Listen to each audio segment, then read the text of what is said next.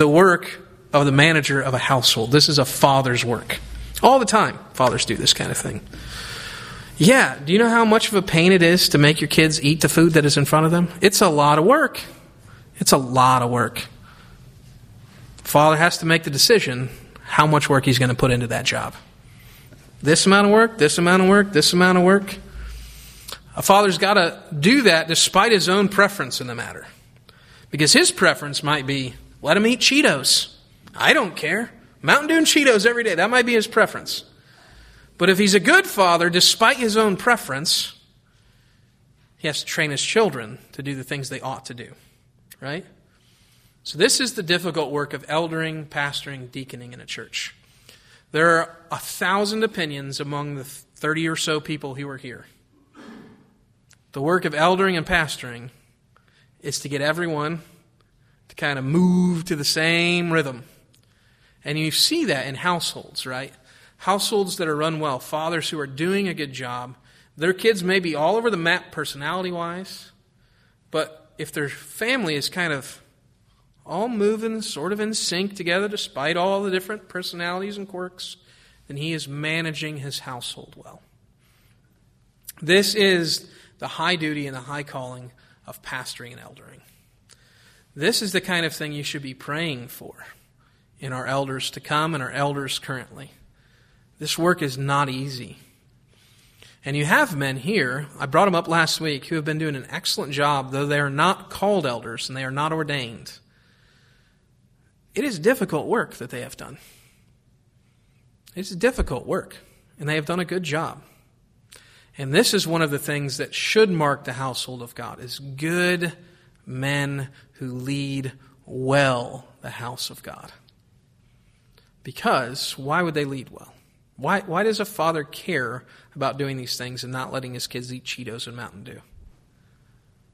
Because he loves his children. Because these men love you. Because I love you. That's why I want to do this. And then you think of why God would want us to act certain ways. It's not because he hates us. It's because he loves us that he wants us to do certain things. And you all know this somewhat intuitively, right?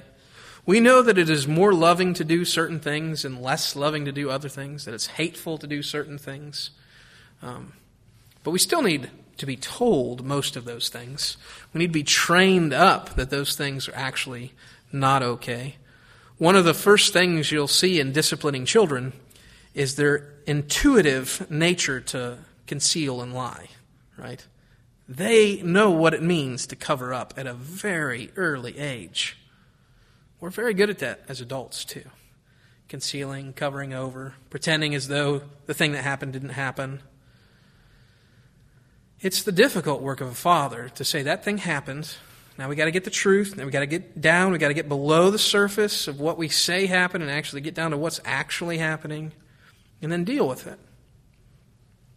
These are the things that the church is to be working towards. And we'll see that. We're going to walk through the next few chapters and we're going to see how difficult that work is, but then also what your job is to help one another in this. This is Daryl's drum beat that he's been drumming, right? Persevere to the end. Help one another persevere to the end, to get to the gate, right? That's what we're doing for one another. That's what you are doing for each other. That's the mark of a household of God managed well. Is that instead of biting and devouring, we're loving one another. Instead of being at odds with one another, we're together, despite differences, despite all kinds of things that might put us at odds. We work together through those things. We love one another despite those things. We forbear with one another. So then, what is the household of God? The household of God is anywhere that the truth of God is upheld and proclaimed rightly. So for a long time, hundreds and hundreds of years, we have defined the church of God as with two marks. What is the church? Well, the first is kind of a taken for granted. You have to have more than just one person, right? You get The church is at least a couple people, right? That comes from all over. I mean, Jesus explicitly says it, where 2 or 3 are gathered, I am with them. That's in the context of church discipline, by the way. He's saying where 2 or 3 are gathered and there's conflict, I am with you in the midst of that. So yeah, there's community, but then the 2 marks are the right preaching of the word. So is the word proclaimed? Is the truth upheld? And that's not just in the pulpit, okay? That's not just when I'm preaching is the truth upheld. But it's all the time. We all have, including myself, various points at which we are not in alignment with the truth. Our job is to keep helping one another stay on the path of truth. Truth is where the church is, right? We are the pillar and buttress of the truth. We are the thing that proclaims what is true to the world. That's the first mark. The second mark is the right discipline of the church, and that comes through the right administration of the sacraments, right? So we're going to partake of one this morning, the Lord's Supper. The other is baptism. So the right marks of the church are the right preaching of the word, the right administration of the sacraments, which is proper discipline in the church. The sacraments are to be administered to those who are in good standing in the church, which means they're not to be administered to those who are disobedient in the church. They're not to be administered to those who are outside the church. And that doesn't mean just outside our small congregation here. It means those who are not Christians should not be partaking in these elements. And you read this book of 1 Timothy, and you see that those 2 things, truth and discipline, are the marks of a household managed well. So it's full of truth. We're not lying to one another. We're not deceiving one another. We're constantly pointing one another to the true things of God. And we are keeping ourselves disciplined under the sacraments. Now, discipline under the sacraments, you kind of go categorically, right? So the first discipline of ourselves is self-discipline, okay? Do I think I am following God's word myself? Where are the places that I have sinned? This happens on a daily basis, confession of sins. This happens, hopefully, when I'm preaching, you'll go, yeah, not there. And hopefully, you'll right the ship, you'll self-discipline, you'll hear the word, you'll correct, you'll repent, everything goes well. Self-discipline. Second form of discipline is one to another. So-and-so does so-and-so, you see it, you say, hey, I'm not sure you should be doing that. Second form of discipline, one to another. Most of church discipline are those 2 things. Self-discipline and just gentle, regular correction of brothers and sisters in Christ.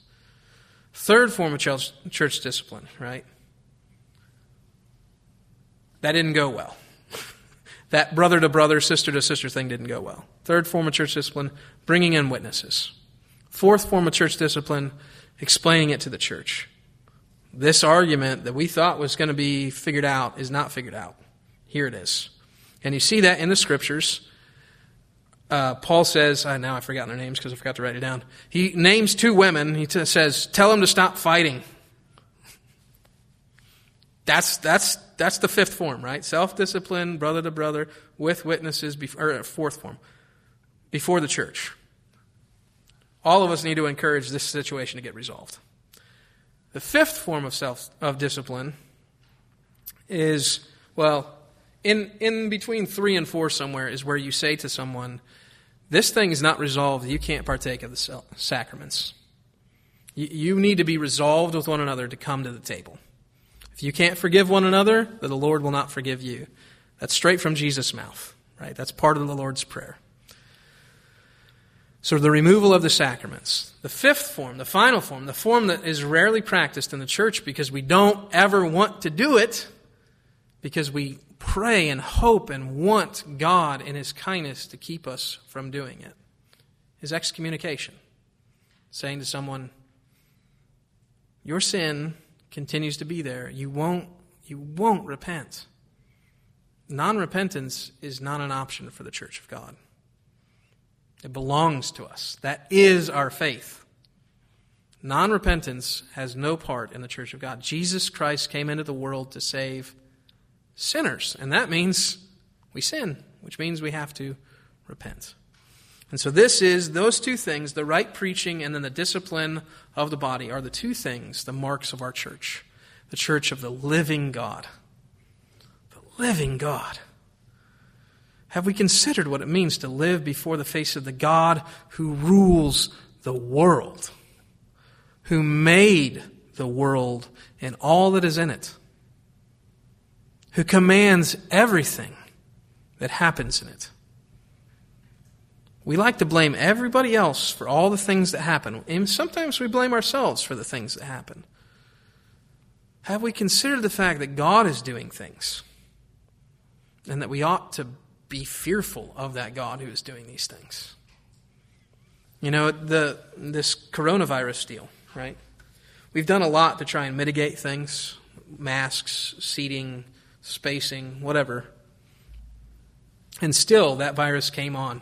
Beginning of October, right? It was way up in April, came down over the summer. And then early to mid-October starts doing this. Why is that? Why did that happen? Well, you can blame 1,000 people. You can blame 1,000 things that we did. You can say it's because we wore masks. You can say it's because we didn't wear masks. You can say it's because we met together. You can say it's because we didn't meet together. You can say 1,000 things, but the reality is we live in God's world, and He does as He pleases. He is a living God. He is not a clockmaker. He didn't wind up this world and let it go. He's here with us now, and He is doing something that we ought to pay attention to. And that thing is, lots of people are dying. Whatever the reason, however you view that, we need to wake up to the fact that we live in God's world. Our church is part of that. And so when we think of what is our duty to God, a big part of declaring the truth, being a support and buttress of the truth, is saying loudly, clearly, God rules this world and all that is in it.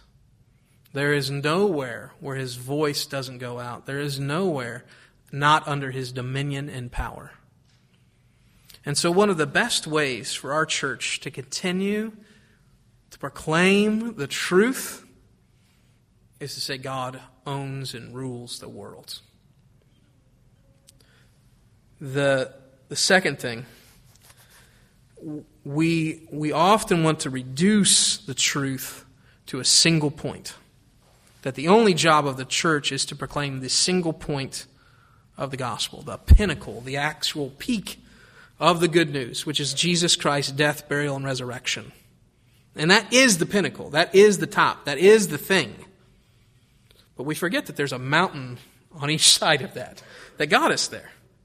That the truth of God is the gospel, but the gospel is much bigger than the death, burial, and resurrection of Jesus. That's the top.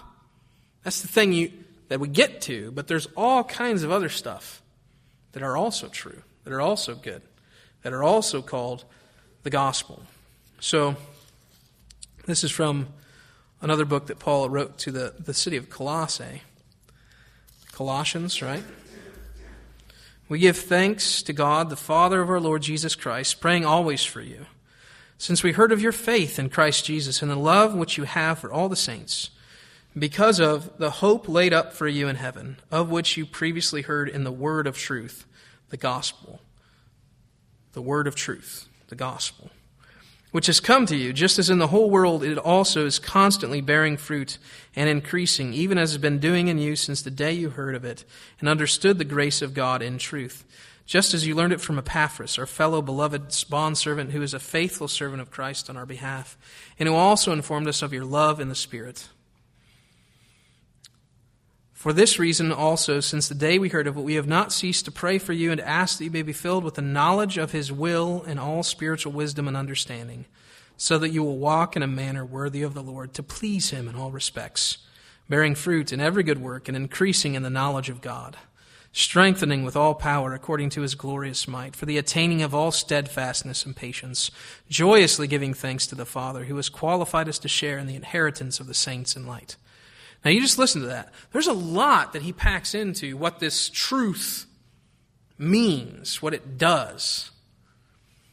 So the truth of the church that we're declaring, that we're proclaiming, that we're upholding, that we're buttressing, is not simply Jesus Christ's death, burial, and resurrection. It's everything that God has ever done in the world and is still doing. We as Christians have the knowledge of God that is sufficient for salvation right here, in a way that is unheard of before 2 millennia ago, 2,000 years ago. The final speaking of God through his Son Jesus Christ, the apostolic witness, the fact that they wrote down what it means that Jesus came and died and rose again, is why we exist as the church. It's to proclaim that, to stick true to it, to not veer from it. And so wherever we have a church that veers off into la-la land, who gets off onto the side tracks, who doesn't maintain the glory of Jesus Christ and all that he has done, we're in trouble. We're in trouble. And so that is what we're supposed to do in the household of God, the church of the living God, the pillar and support of truth. So we need to know who God is, what he has done, and that will affect our conduct in our house. This morning in Sunday school, talking about similar things. God is our Father if we are in his house.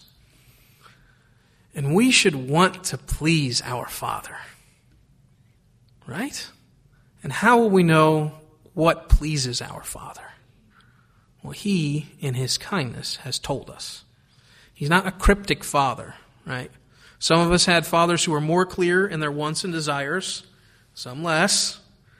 But we all kind of learned what makes our Father happy.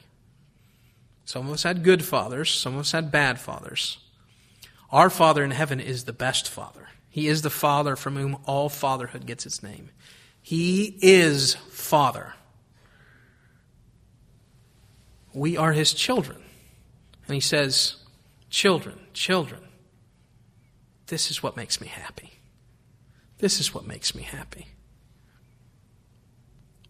That you behave yourselves in my house in this way, in these things. And a lot of those are the things that Paul lays out for character traits of elders and deacons. I said it once, I'll probably say it many more times until I'm dead. Larry McCall, who was here, said it to me. What must be true of an elder should be true of every Christian.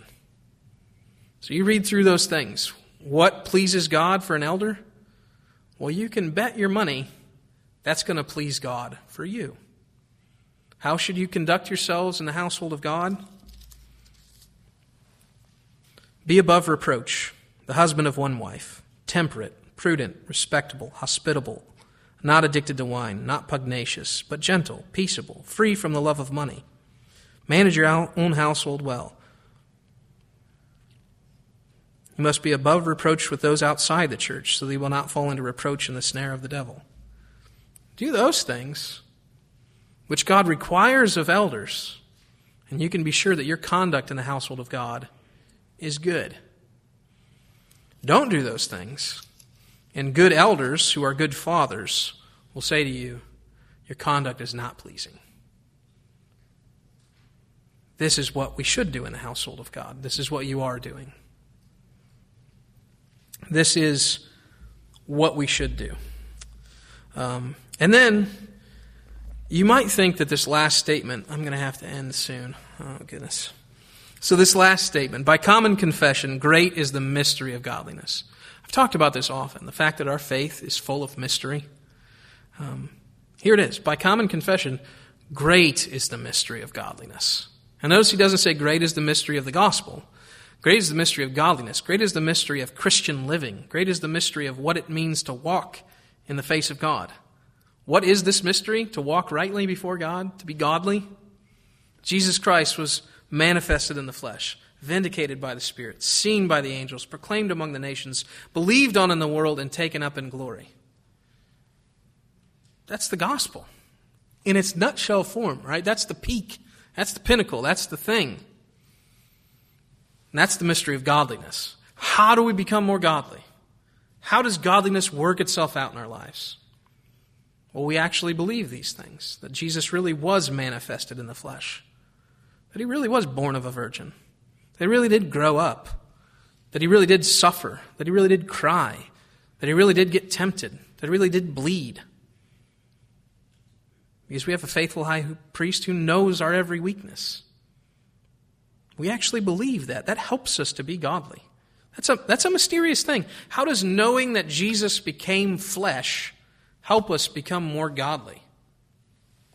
I'm not exactly sure. It's a mystery. Somehow, God uses the truth of the gospel, that Jesus Christ was manifested in the flesh. That true thing, when we dwell on it, when we think about what it means, changes us. Same thing. He was vindicated by the Spirit. The way generally I think this means is that when Jesus Christ rose from the dead, as Romans tells us, the Spirit rose him from the dead and declared that he was the Son of God. He was vindicated by the Spirit, justified by the Spirit, seen by angels. We sang, I think, in all three songs this morning, that the angels sing about him. And in Revelation chapter 5, when he makes his grand reentrance into heaven, the angels are blown away with the Lamb who looked as though he had been slain. Think about that. And it changes you. Dwell on that. Proclaimed among the nations, believed on in the world. The fact that our gospel, which started in this little bitty piece of land in the Middle East, Judea, is now everywhere in the world, proclaimed, believed on. That is mind-blowing. That happened before the age of the internet, before the age of the telephone, before the age of the automobile. The gospel was everywhere. Taken up in glory. They saw him go. I mean, it really did happen. He was here, and then he was taken up into the clouds, and the apostles are standing there going, do you have any idea? And the angel has to come and say, why are you standing there like that? He's coming back, okay? Get going. Because they were just dumbstruck by the sight of the Savior of the world ascending into heaven. So here Paul has laid out a few truths of the gospel. And if we take those, this mystery of godliness will happen.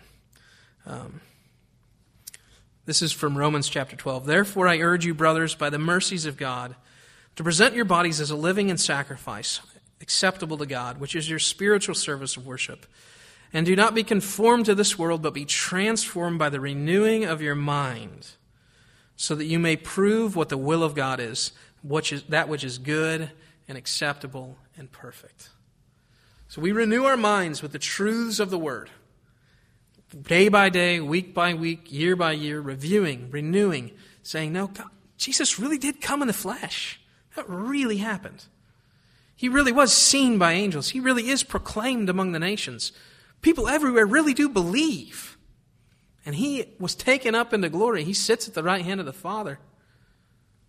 That kind of meditation, that kind of thing, changes us. It renews our mind.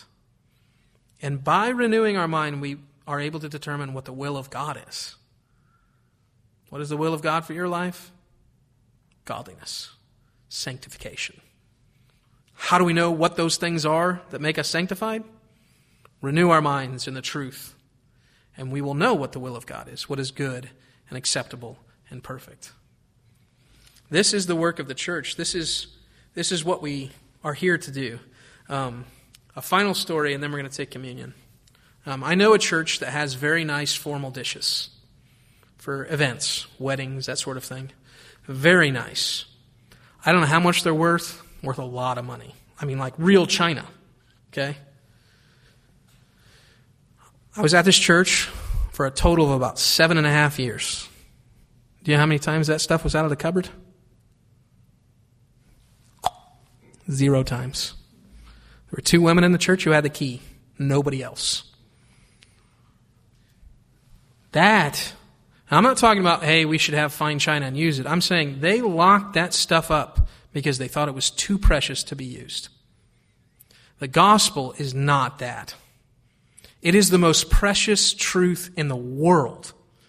And it is meant to be on display, to be used, to be dirtied, to be spread around, to have it filled up, passed around, made communal. We are not a church who locks it away. We use the fine china of the gospel. We actually get it out of the cupboard and we say, have you seen this stuff? It's got gold around the edges, real gold. And we're eating off of it. Like, that does something to you. If you've ever used real fine china, you're like, this must be a really important meal, right? The gospel is that. Every day is an important meal. We have the fine china. God incarnate, dead, buried, raised again. There is no truth in the world that compares to the costliness of that truth. Let's be about proclaiming it. We don't lock it away. We say it with gladness and boldness to one another and to everyone else. That is the household of God being a pillar and buttress of the truth of the living God. The living God who rules and reigns.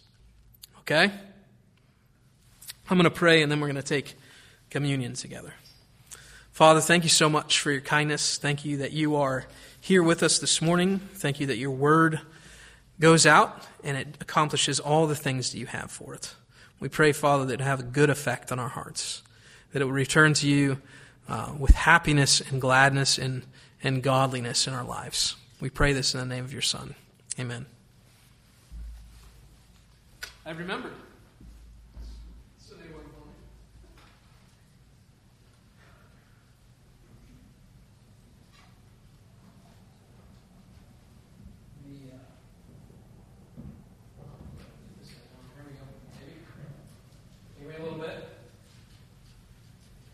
So, one of the things that a true church does is they administer the sacraments. Baptism and the Lord's Supper. Baptism, whether we do it as a child, right, when we're born, or when we do it later on when we proclaim that we believe. Either way, it's an entrance into the family and household of God. We believe as a church that our children along with us are part of the family of God. Baptist or Paedo-Baptist, it does not matter. My children, your children, belong to God and His family.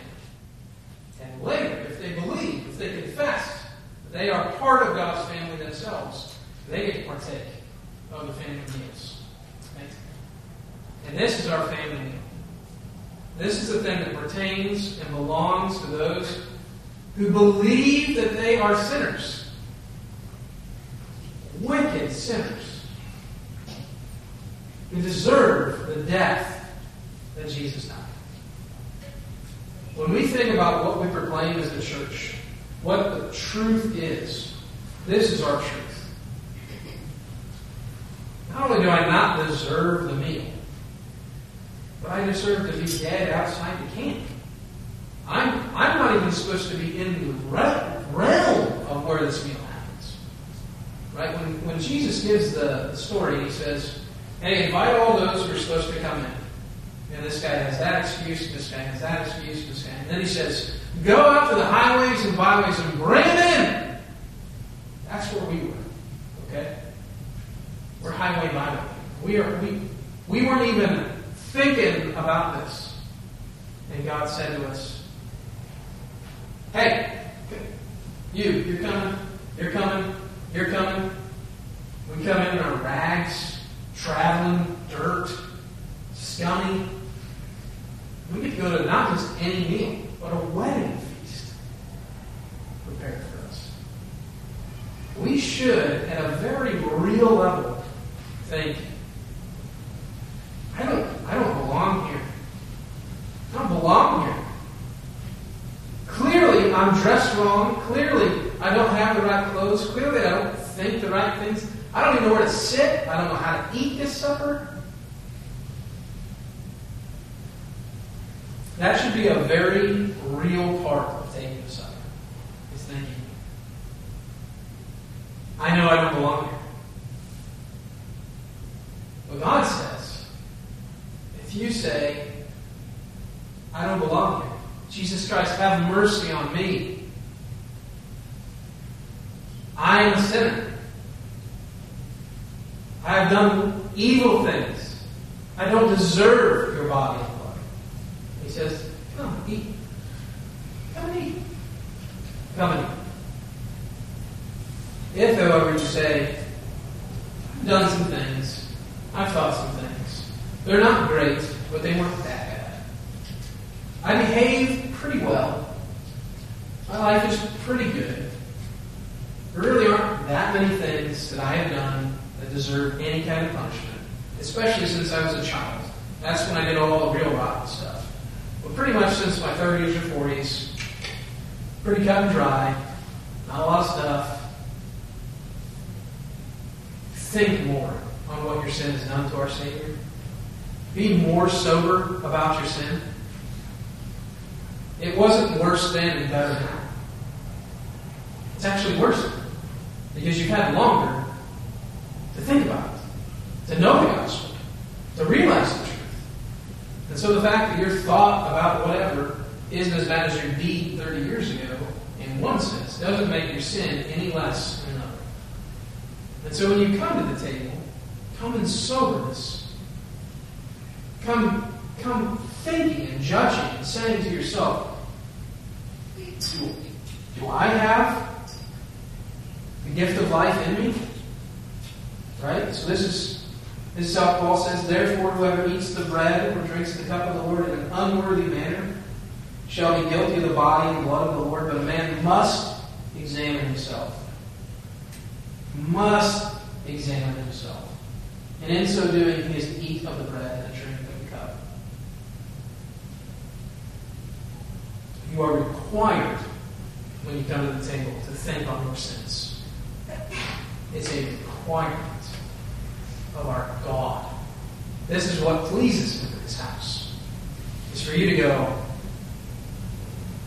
that, and that, and that, and that, and that, all of that should keep me from this table. And then what does He say? You must examine yourself. And in so doing, in the examining, in thinking I'm not worthy, He is to eat of the bread and drink of the cup. When you examine and you think I'm not worthy, He says, now you come. You are unworthy, and I don't care. I have made you worthy. My blood is sufficient for you. My body is sufficient for you. Come, eat. Receive my grace. Receive my help. Receive my love. It's for us if we know that we are sinners. And if we know that, come to me, all ye who are weary and heavy laden, and I will give you rest. That's what He says to us. What a good Savior we have. What a good Father we have. Who would be so kind to us when we don't deserve it. Who would welcome us at the table. Not looking over our sins, not looking past our sins, not pretending like they don't exist, but saying, yeah, that's true. Hey, you examined yourself and you did that stuff, I know. You deserve death. But my son died, so you don't have to. He tasted death, so that you will not in the kingdom to come. That's an amazing thing. This is the meal for us as a body. This is for our household. This is part of the house rules. You come to this table, you declare, I am His, He is mine. In so doing, you say also, I will declare His truth. I will be godly. I will live as though God lives, and I live before Him. So let's take this morning and believe that this supper is for us. And Jesus, or Paul writing, says, "For I received from the Lord that which I also delivered to you. That the Lord Jesus, on the night in which He was betrayed, took bread, and when He had given thanks, He broke it. And said, 'This is my body, broken for you.' And in the same way, He took the cup also after supper, saying, 'This cup is the new covenant in my blood. Do this as often as you take it in remembrance of me. For as often as you eat this bread and drink this cup, you do declare the Lord's death until He comes.'" And He will come. He is coming.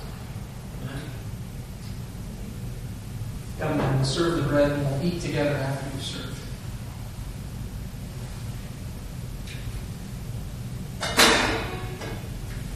Let me pray. Father, thank you so much for your Son, Jesus Christ. Thank you that His death means our life. Thank you that His body was broken and not ours. Father, we thank you. We ask you to help us to participate this morning in the broken body of our Lord Jesus. Amazing grace, how sweet the sound that saved a wretch like me. I once was lost, but now am found. Was blind, but now I see. Through many dangers, toils, and snares, I have already come. 'Tis grace that brought me safe thus far, and grace will lead me home.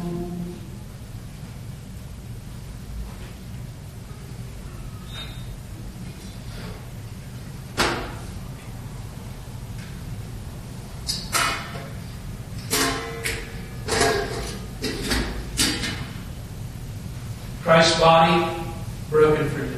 Let's take it.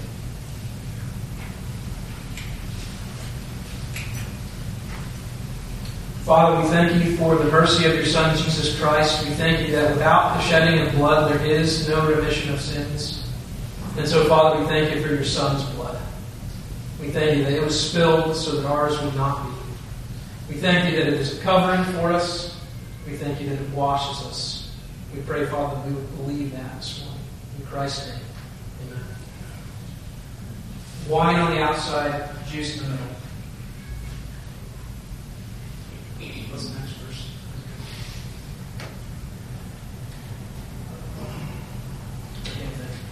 When we've been there 10,000 years, bright shining as the sun, we've no less days to sing God's praise than when we first begun. Do the first verse again. Amazing grace, how sweet the sound that saved a wretch like me. I once was lost, but now am found. Was blind, but now I see. Christ's blood shed for you. Take it.